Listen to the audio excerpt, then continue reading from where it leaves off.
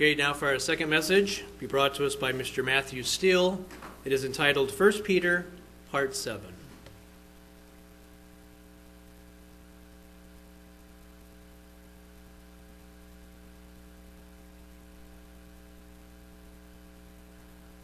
Well, good afternoon. Everybody staying warm? I think that's the only trouble when you come to church, it's cold outside and the heater's on, you're comfortable, and there's a nice voice talking to you, and off you start to drift a little bit. I just had to go get some coffee. Hopefully I don't drift off while I'm up here. I don't know if you've noticed, but sometimes the Bible is hard to follow. And I don't mean necessarily read. There's certainly of those places. But sometimes what we are taught to do from the Bible is hard to do, isn't it? And you might be thinking, well, duh, that's the whole point of the whole thing, is how we have been unable to live the life that God wanted us to live. And so we're in sin, and we're fallen. And it's hard to do some of the things that the Bible tells us to do. We might think of some of the commandments. But even some of the commandments, though, are actually not too hard. I mean, has anybody refrained from killing somebody today? This week? Not doing any murder? Good. We've got that one. David came close, apparently. There are some commandments that are relatively easy most of the time. Now, of course, we know that Jesus tightened that one up a little bit, didn't he? Have you ever been angry at your brother? Okay, now that one's a little bit more challenging. Well, there is another passage. It's in Peter. Surprise, surprise. And I really thought that we would end the Peter series today, but no, there's more for us to learn, I guess. But in Peter, chapter 4 and verse 12, he says this. He says, "Beloved, do not think it strange concerning the fiery trial which is to try you, as though some strange thing had happened to you." And this is one of those phrases that we read in the Bible, and then we do exactly the opposite of what it told us to do. Right? He says, don't think it's odd or unusual or abnormal when we endure fiery trials. But what do? We say, hold on a second. This shouldn't be happening to me. This shouldn't be going on. We're shocked. Wait a second. What's going on here? Maybe we cry out to God. We complain a little bit. This isn't supposed to go on in my life. As though some sort of bargain that we've made has been broken. We made some kind of agreement. We have a bargain that we made when we became a Christian, right? We need to run over to the drawer and get out the instructions and the agreements and look at the articles of this bargain that we made, and something's gone wrong here. I'm going through a fiery trial. What sort of arrangement do we think we've made? As we have endeavored to walk this Christian life, what sort of arrangement do we think that we have made? If I just do everything right, if I keep my nose clean, if I follow God's commandments, and I pray and I fast, I keep the Sabbath and the holy days, there's the formula. If I don't covet, I don't lie, I don't steal, and I don't have other gods before Him, then I'm protected, right? I'm protected. But where is it written that we get special protection? That we will be shielded from the pain and the suffering that is prevalent in the world? And perhaps we get this idea, maybe we get this idea from Deuteronomy. Chapter 28. If you turn over to that, this is part of what's involved in an agreement, in a covenant. In Deuteronomy 28, verse 1, it says, "Now it Now it shall come to pass, if you diligently obey the voice of the Lord your God, to observe carefully all of his commandments which I have commanded you today, that the Lord your God will set you high above the nations of the earth, and all these blessings shall come upon you and overtake you, because you obey the voice of the Lord your God.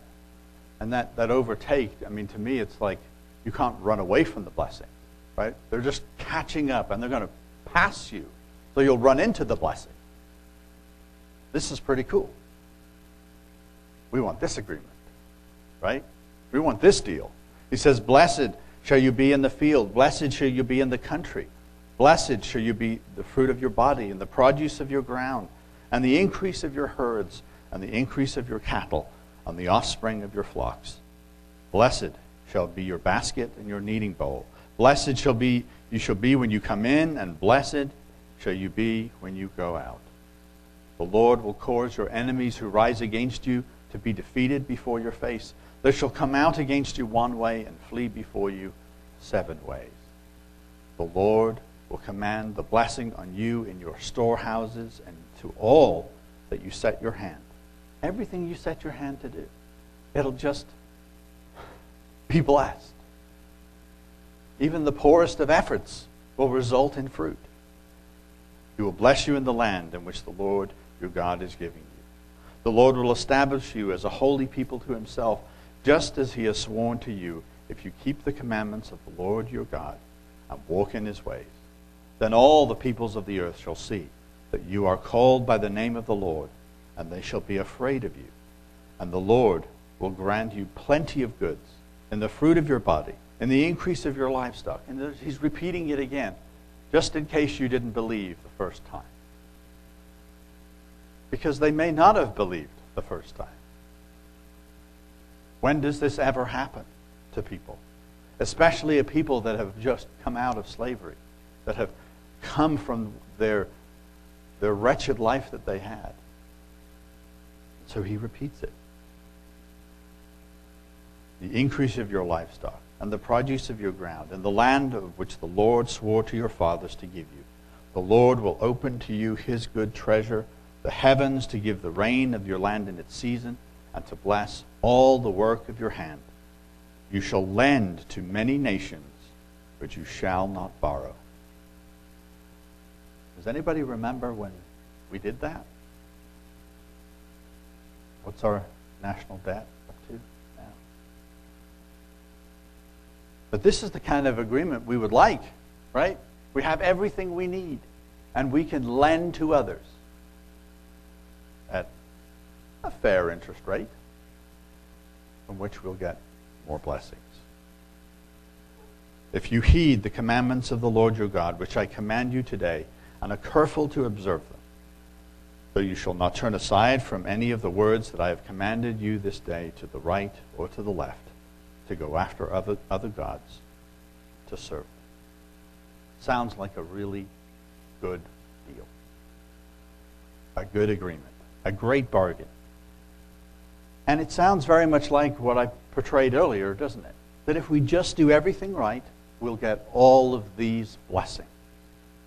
If we obey God's commandments, if we're careful to observe them, and not turn to other idols, other ways, other religious practices and doctrines, then we get all of these goodies.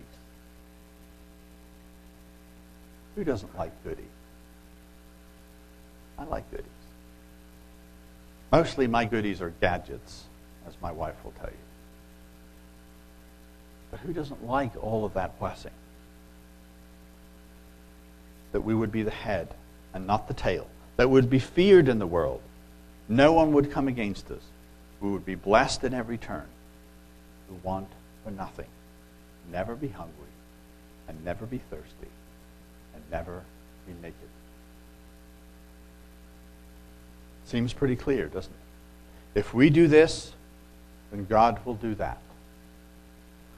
The trouble is, and here's the big trouble,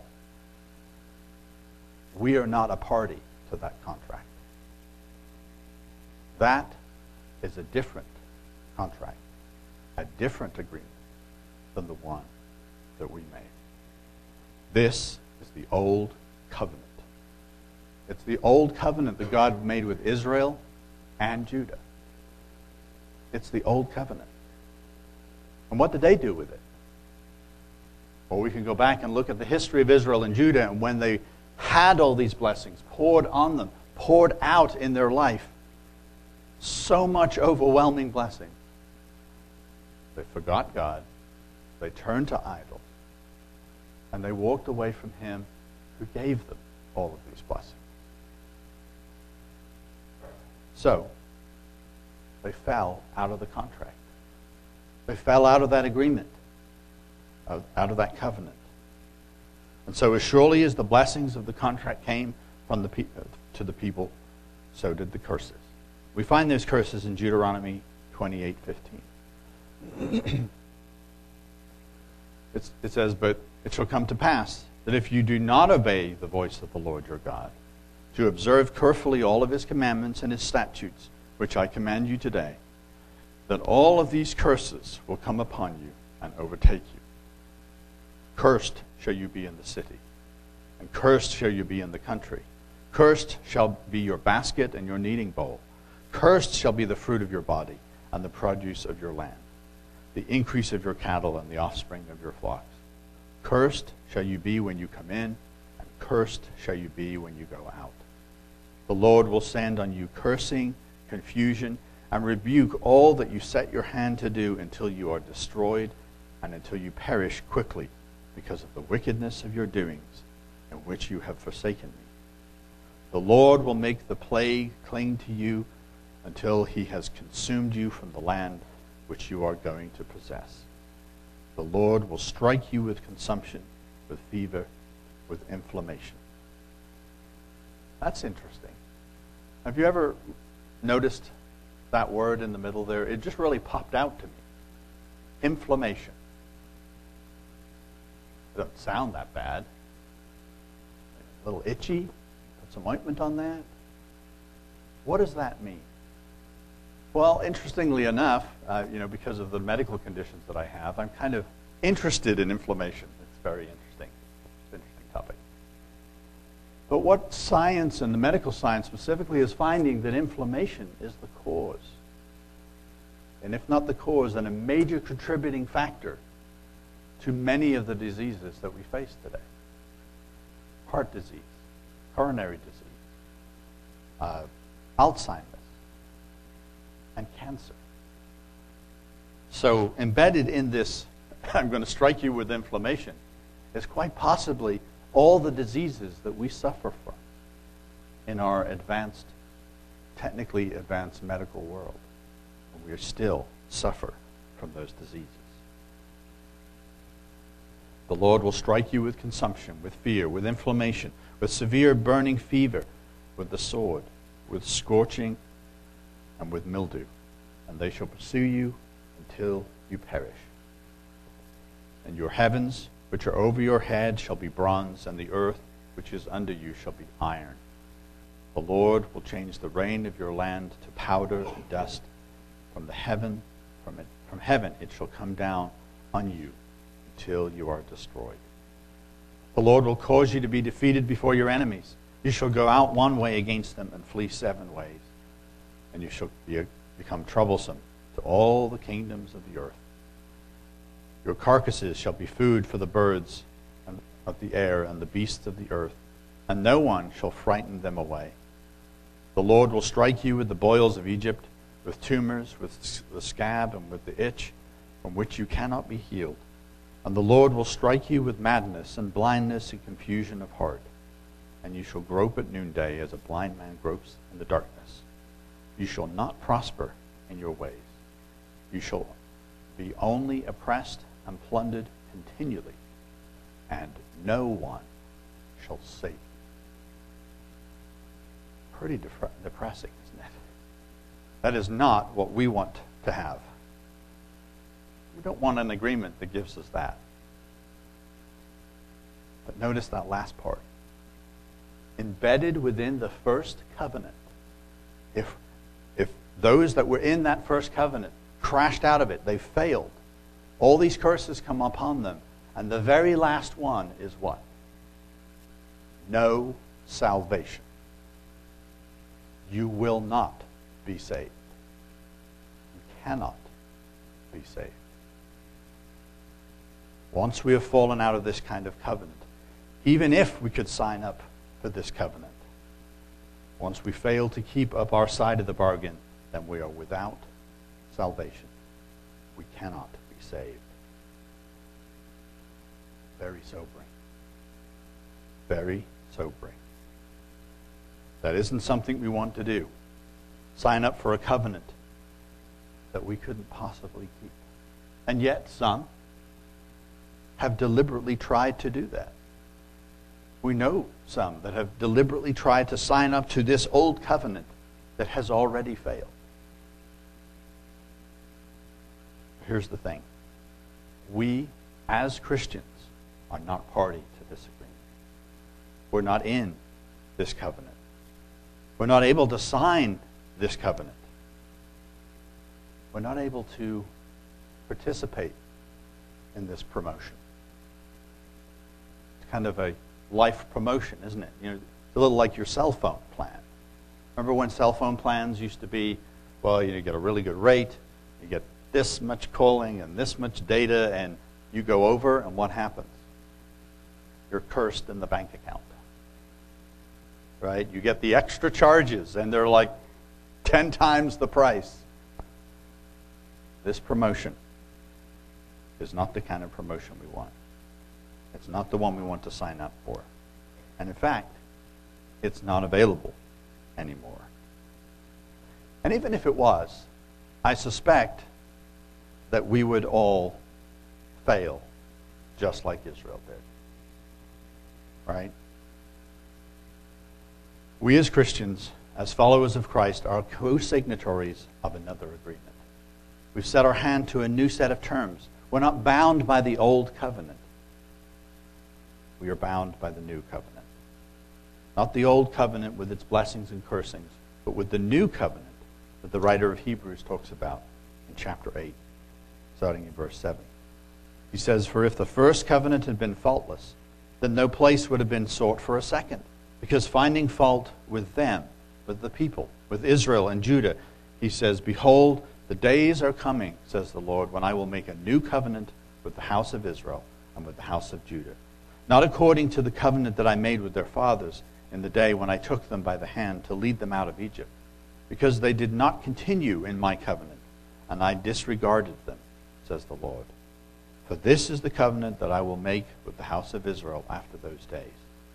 I will put my laws in their mind, and I will write them on their hearts, and I will be their God, and they shall be my people. None of them will teach his neighbor, and none his brother, saying, Know the Lord, for all shall know me, from the least of them to the greatest of them. For I will be merciful to their unrighteousness, and their sins and their lawless deeds I will remember no more. In that he says, a new covenant. He has made the first obsolete. Now what is becoming obsolete and growing old is ready to vanish away. That old covenant is about to vanish away. We simply cannot sign up for that program. It's closed. It's ended. And it's important for us to remember that. And it's important for us to remember why. It's because if we fail, right, as we read earlier, if we fail in that kind of covenant, there is no salvation for us. That's why a new covenant had to be made, where there was a Savior. Hebrews continues in chapter 9, verse 11. He says, But Christ came as a high priest of good things to come, with the greater and more perfect tabernacle, not made with hands, that is not of its own creation. Not with the blood of goats and calves, but with his own blood he entered the most holy place once for all, having obtained eternal redemption. For if the blood of bulls and goats and ashes of a heifer sprinkling the unclean sanctifies for the purifying of the flesh, how much more shall the blood of Christ, who through the eternal Spirit offered himself without spot to God, cleanse your conscience from dead works to serve the living God. And for this reason, He is the mediator of the new covenant by means of death, for the redemption of the transgression under the first covenant, that those who are called may receive the promise of the eternal inheritance. This is the covenant that we want to be a part of. This is the covenant that we are part of, not of the old, but of the new. And I know we understand this with our mind. We do. Most of this is probably not new. And we get it with our mind. But then when hardship and trials come upon us, why do we think it's strange? We are not part of that old covenant that had all of these built-in protections. And I know this falls on the ear a little strange. But Peter is trying to get us to understand that there's something radically different about the new covenant. And we shouldn't make the mistake of feeling with our hearts that we should get all this protection that we read about in Deuteronomy, in the Old Covenant. That promotion, as I said earlier, has ended. It's been replaced with something better. And notice what we just read in verse 15, that the Old Covenant is contrasted between the new. We see the blessings of the old that were simply for the physical life. The blessings of the new are not ultimately for the physical life. They're not really for now. The blessings under the new covenant far exceed anything we could get from the old. And we understand this truth, as I said, with the head. But with the heart, we need to understand it. But we don't have the writer of Hebrews only to trust in this. Jesus told us this. He told us. Remember in Deuteronomy, all the blessings that we read there, they're listed out for obedience, aren't they? They're baked into this covenant. Obey and you get these blessings. Well, Jesus, in Matthew chapter 5, beginning in verse 1, he gave us a new set of blessings that comes with the new covenant. We call them the Beatitudes.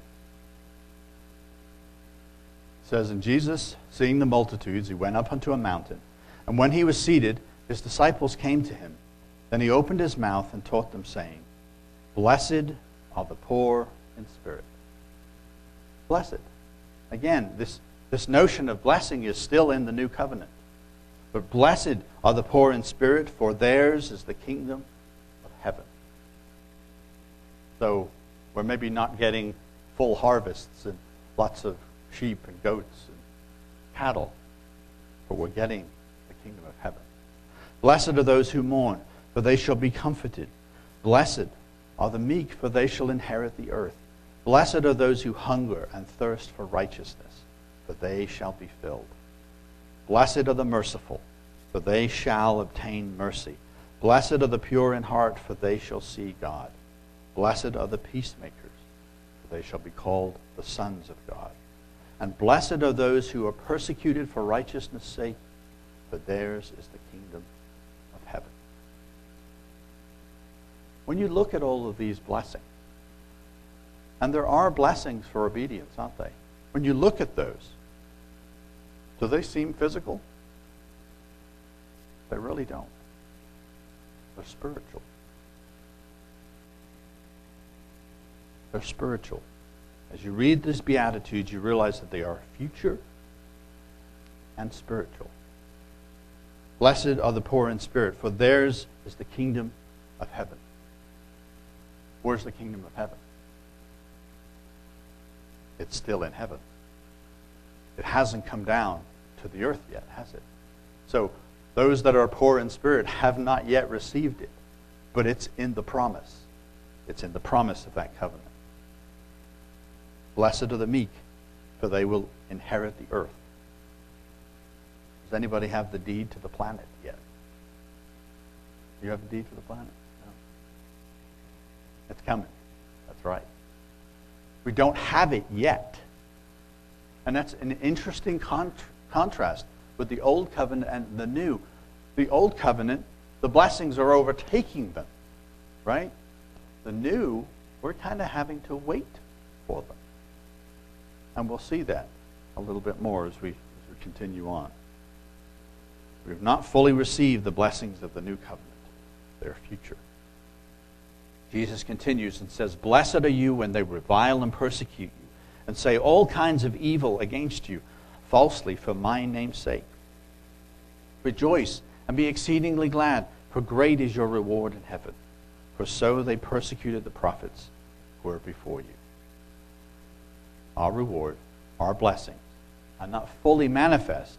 They're not poured out until God brings them with it when he comes back to the earth, when he brings the kingdom of heaven to the earth. And why would they be poured out ahead of time? Why would they be? Remember, the first covenant failed because of what? All the blessings were just poured out on them, weren't they? And in their rich, fat, happy lives, they forgot the God that gave them those blessings.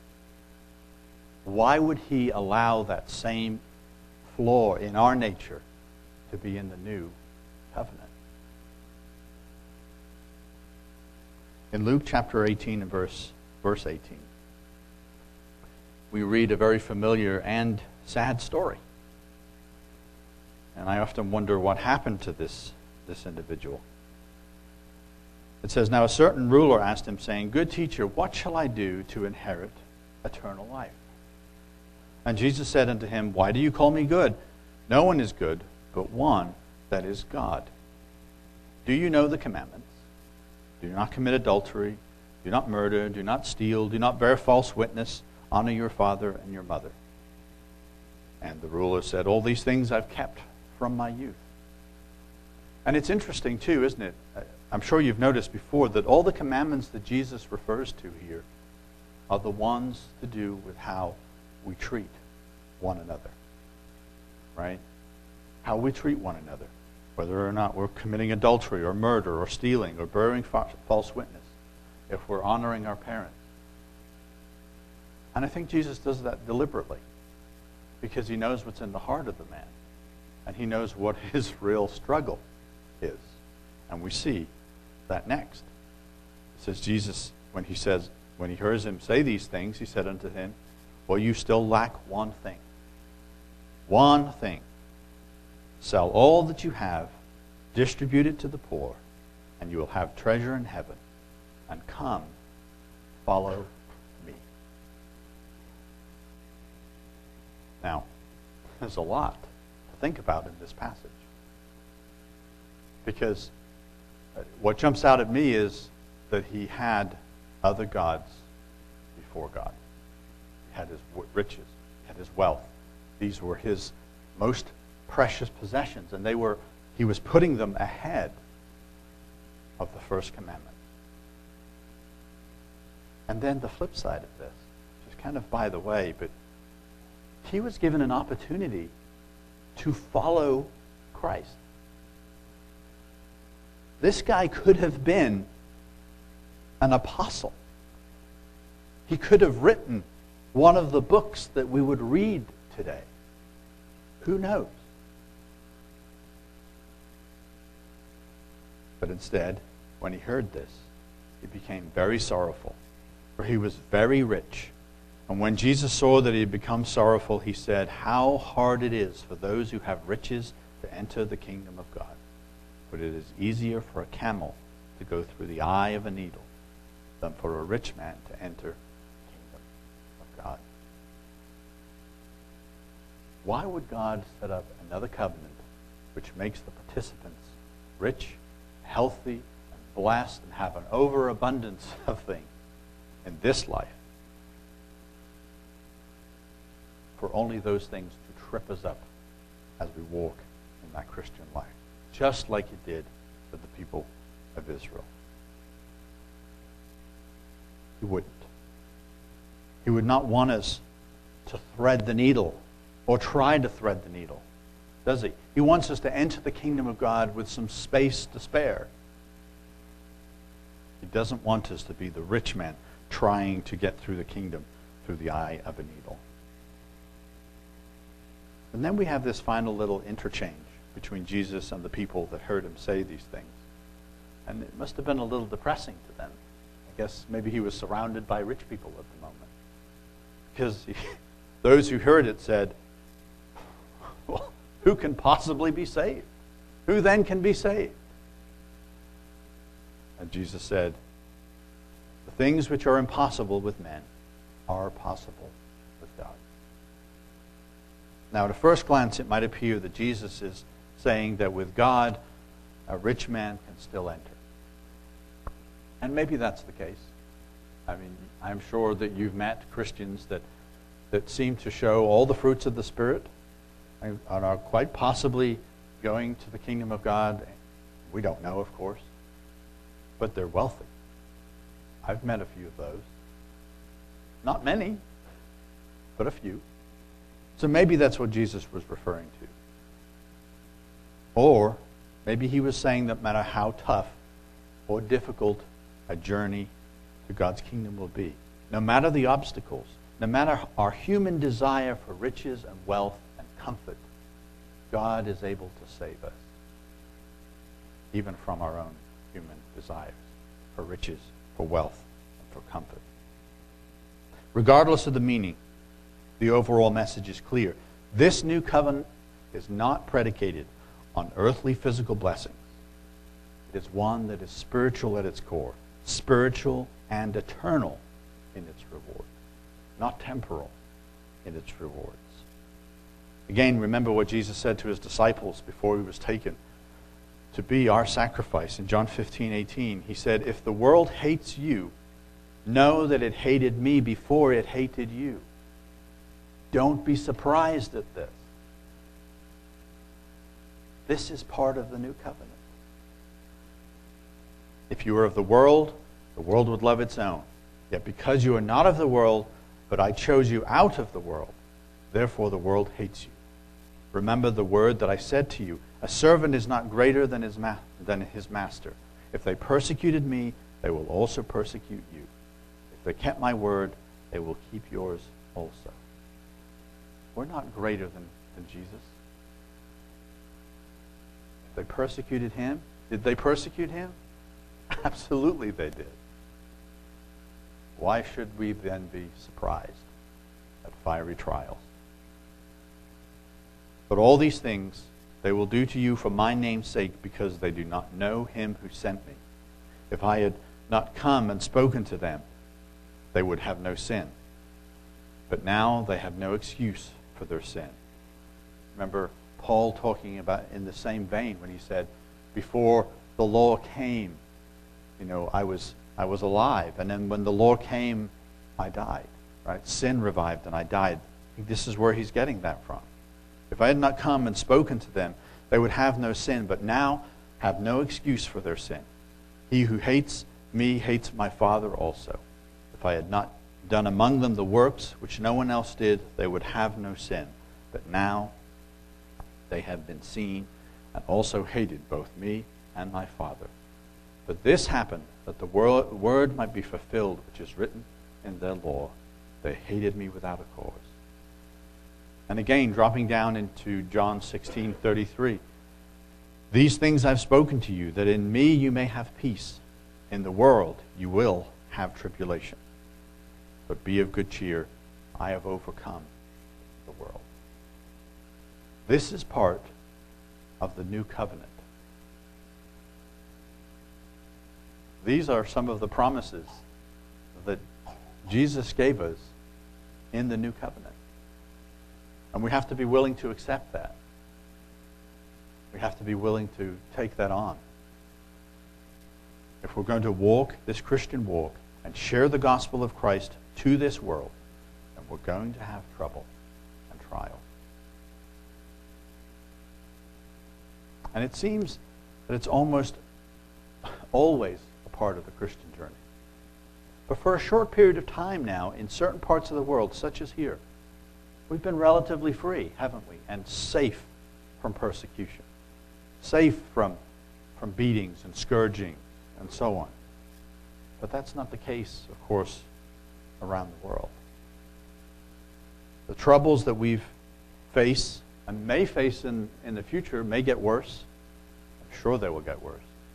And we may really be tested at some point in the future. And maybe not as far away as we hope that testing would come. But now, in comparison to Christians around the world and other parts of the world, we have it pretty easy.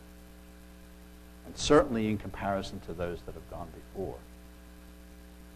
Well, I mean, it makes me a little bit ashamed when I complain about my version of fiery trials. I don't have any fiery trials by comparison.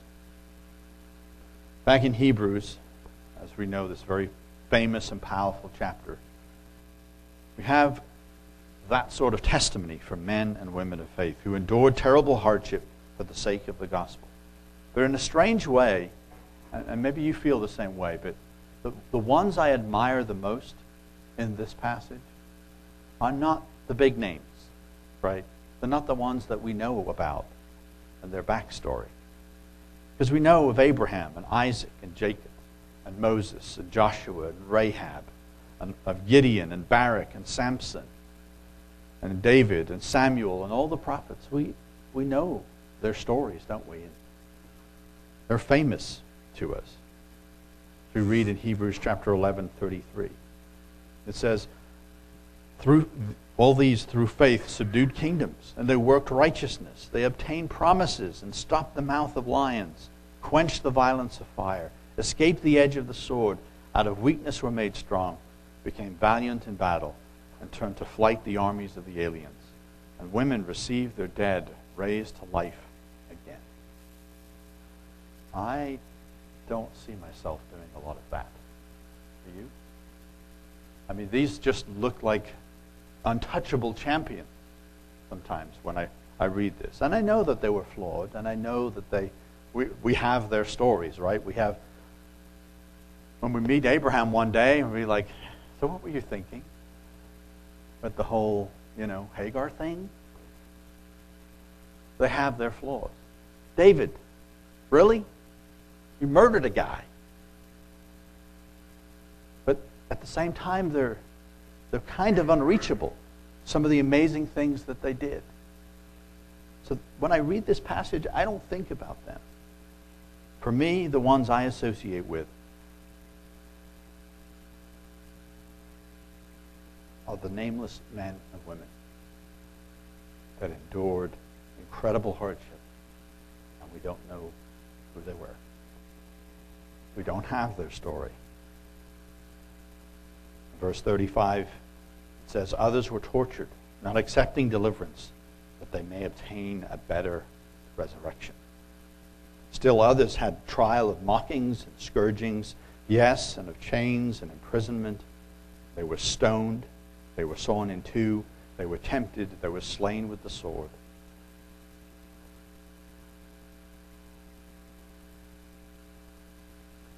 They wandered about in sheepskins and goatskins, being destitute, afflicted, tormented, of whom the world was not worthy. They wandered in deserts and in mountains and in dens and caves of the earth. These are my heroes from this list. Because they had no great position, they had no great power. They won no major battles. And there was no record of them raising anyone from the dead. Maybe they did. But what they do have is faith. They were faithful. And in spite of fiery trials and cruel mockings, in spite of losing everything they endured and remained faithful to God and to this new covenant that we participate in, that we share in with these. He says, and all these, having obtained a good testimony through faith, did not receive the promise. It's still out there. Those blessings are still to come. God having provided something better for us, that they should not be made perfect apart from us. The blessings of our covenant are not for now. Don't get me wrong. God does bless us. We see that. He does. And He does stay with us in our fiery trial. But I'm realizing more and more He doesn't take us out of those trials. And it's easy to look at those trials and think, well, there's just things that we have to endure because this is the way the world is. But they're actually more than that. They're more than that, as we'll see. As Peter, if we go back to Peter and we put it in context, back in 1 Peter chapter 4 and verse 12, when he says, "Beloved, do not think that it's strange concerning the fiery trial which is to try you." The fiery trial which is to try you. It's on purpose. It's on purpose. To test us, to strengthen us, to make us ready. As though some strange thing happened to you, but rejoice to the extent that you partake of Christ's suffering, that when His glory is revealed, you may also be glad with exceeding joy. For if you are reproached for the name of Christ, blessed are you. There's that blessing word again. So if we are reproached for the name of Christ, then we are blessed. For the Spirit of glory and of God rests upon you. On their part He has blasphemed, but in your part He is glorified.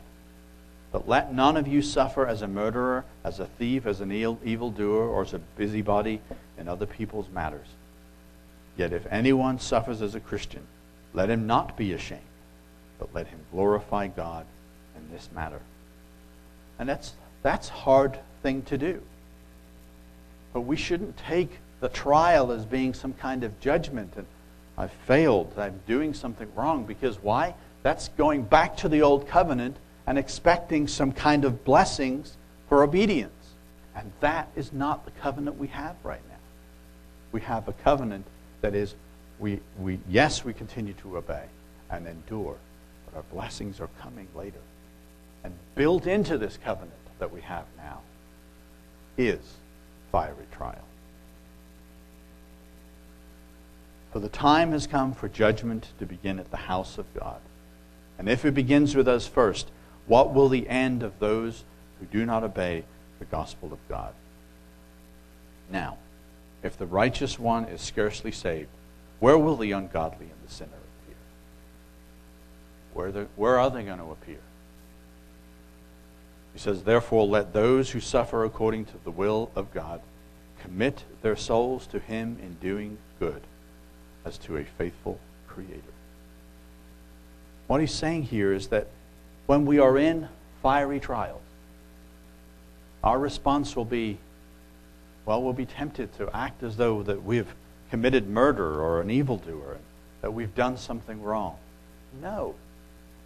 If we are going through fiery trials because of our faith, because of the life we live in Christ Jesus, we should do it in Christ Jesus and hold our head up and endure, and then do something else. He says, commit our souls to Him in doing good. Hand off the worry about our life. Hand off the worry about what's going to happen to us to Him, and we focus on doing good. Because that's something we can do something about when we're in a fiery trial. Sharing the gospel, helping the sick, feeding the hunger, and taking care of the poor and those that we can aid. Then we will receive the promise in due time. At that resurrection time, when that kingdom of God comes to this earth. In Revelation 22, verse 12, Jesus says, and behold, I am coming quickly. And it doesn't seem quick enough, does it, sometimes?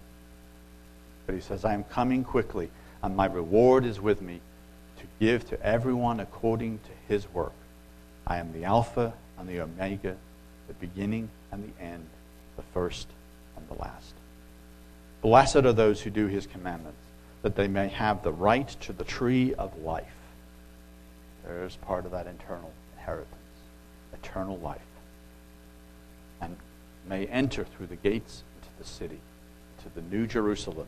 But outside are dogs and sorcerers and sexually immoral and murderers and idolaters and whoever loves and practices a lie. I, Jesus, have sent my angel to testify to you these things in the churches. I am the root and the offspring of David, the bright and morning star. The Spirit and the bride say, come. And let him who hears say, come. And let him who thirsts come. Whoever desires, let him take the water of life freely. Blessed are we when we reach and obtain that reward.